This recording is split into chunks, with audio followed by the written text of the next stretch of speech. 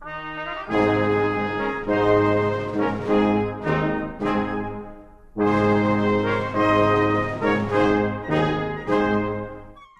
VOA Learning English, welcome to The Making of a Nation, our weekly program of American history for people learning American English. I'm Steve Ember. In 1850, the northern and southern states threatened to split over the issue of slavery. At that time, owning slaves was legal in the southern states. Many Northerners opposed slavery, and the question remained, should slavery be legal in new territories in the western part of the country? The two sides disagreed strongly, but the issue needed to be settled. So Senator Henry Clay of Kentucky offered a compromise. Conservative Southern lawmakers rejected it. John C. Calhoun of South Carolina especially spoke against the compromise, but other lawmakers supported it, including one of the nation's top political leaders. Senator Daniel Webster of Massachusetts said the compromise was the only way to save the Union of States. 4 days after Webster's speech, Senator William Seward of New York presented his ideas to the Senate and to the nation. Seward was a Northerner. He said he opposed any compromise with the South. He said he did not want slavery in the new Western territories, and he called for a national policy to start peacefully ending slavery everywhere.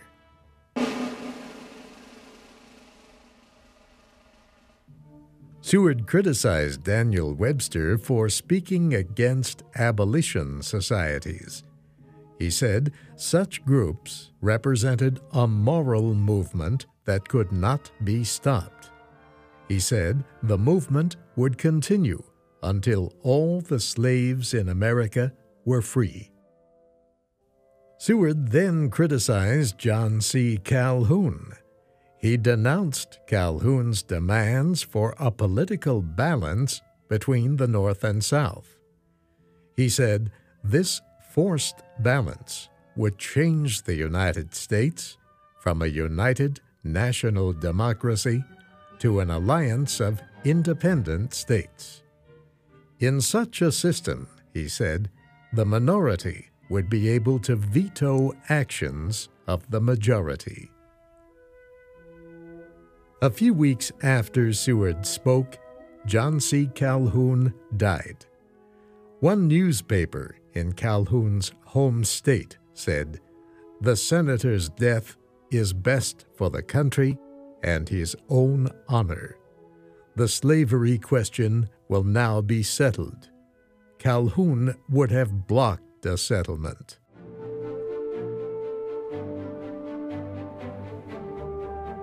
In fact, many lawmakers had come to support the idea of Senator Henry Clay's compromise, but they could not agree on which parts of it to pass first.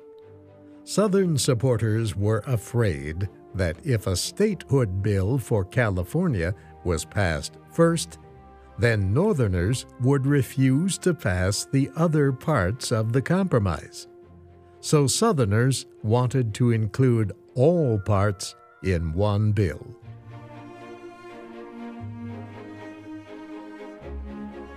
A committee of 13 men was named to write a bill based on Henry Clay's compromise. The committee had 6 members from slave states and 6 from free states. Senator Clay was named to lead it. 3 weeks later, the committee offered its bill.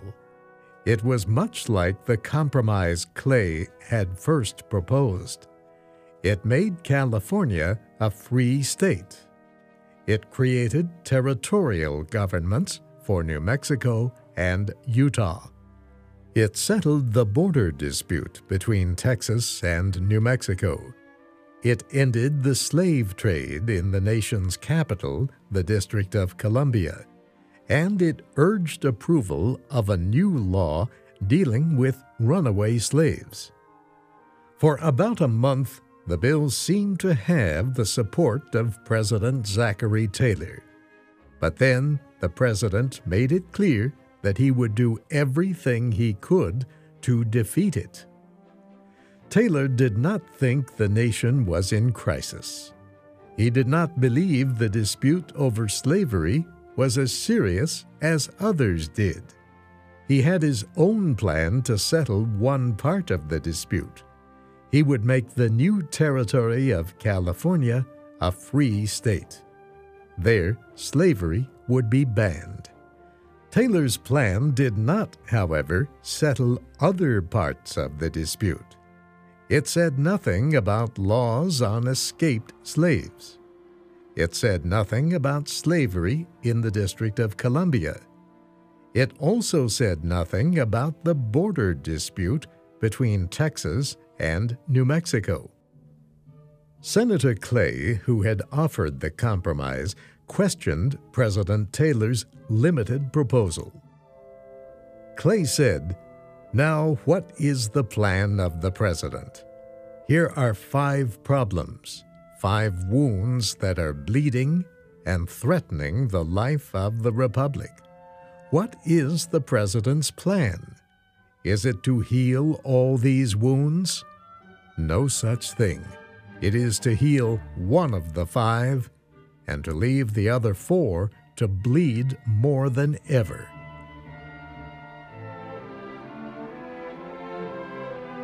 While the debate continued in Washington, the situation in Texas and New Mexico got worse. Texas claimed a large part of New Mexico, including the capital, Santa Fe. Early in 1850, Texas sent a representative to Santa Fe to take control of the government. The United States military commander in New Mexico advised the people not to recognize the man. The governor of Texas was furious. He decided to send state soldiers to enforce Texas's claims in New Mexico. He said if trouble broke out, the United States government would be to blame. President Taylor rejected Texas's claims. He told his Secretary of War to send an order to the military commander in New Mexico. The commander was to use force to oppose any attempt by Texas to seize the territory. The Secretary of War said he would not send such an order. He believed that if fighting began, Southerners would hurry to the aid of Texas. And that, he thought, might be the start of a Southern struggle against the federal government. In a short time, the North and South would be at war. So the Secretary of War refused to sign the order. President Taylor answered sharply, "Then I will sign the order myself." Taylor had been a general before becoming president. He said he would take command of the army himself to enforce the law. And he said he was willing to hang anyone who rebelled against the Union. President Taylor began writing a message to Congress on the situation. He never finished it. On July 4, 1850, Taylor attended an outdoor Independence Day ceremony. The event was held on the grounds where a monument to America's first president, George Washington, was being built. The day was very hot, and Taylor stood for a long time in the burning sun. That night, he became sick with pains in his stomach.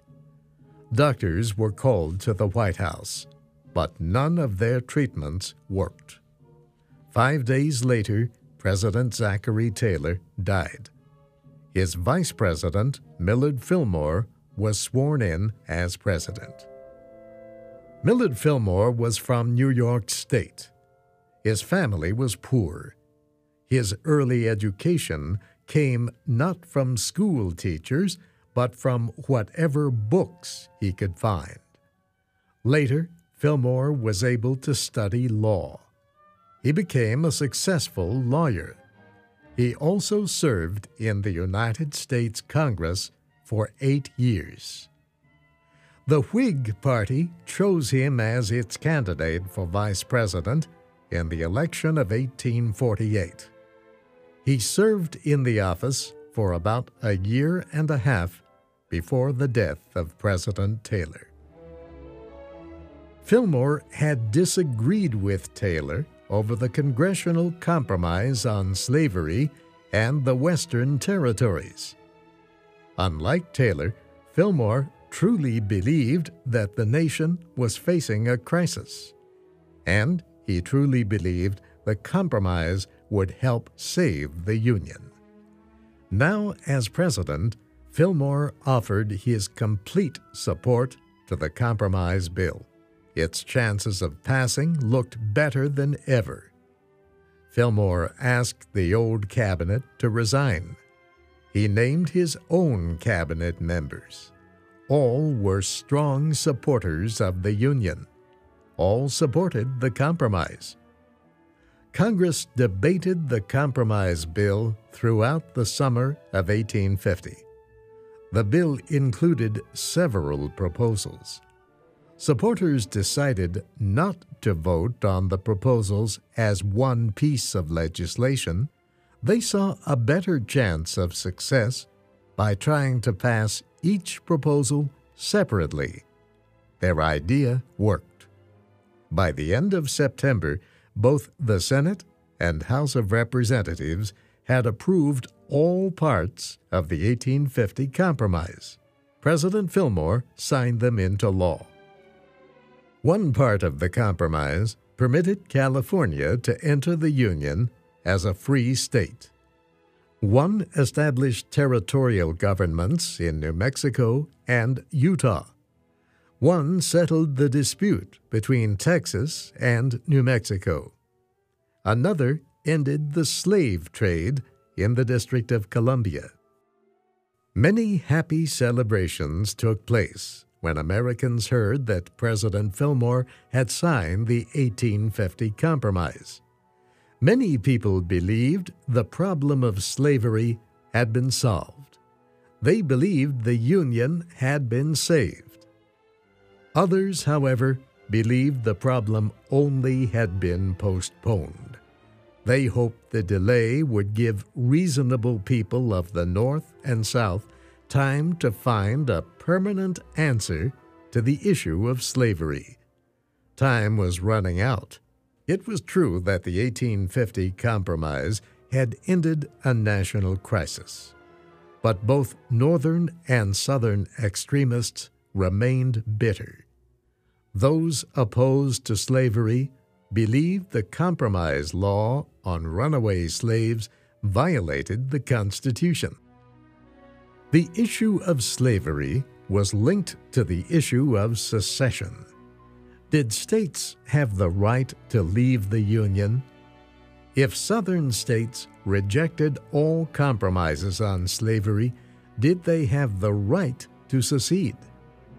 The signing of the 1850 Compromise cooled the debate for a time, but disagreement on the issues was deep. It would continue to build over the next 10 years.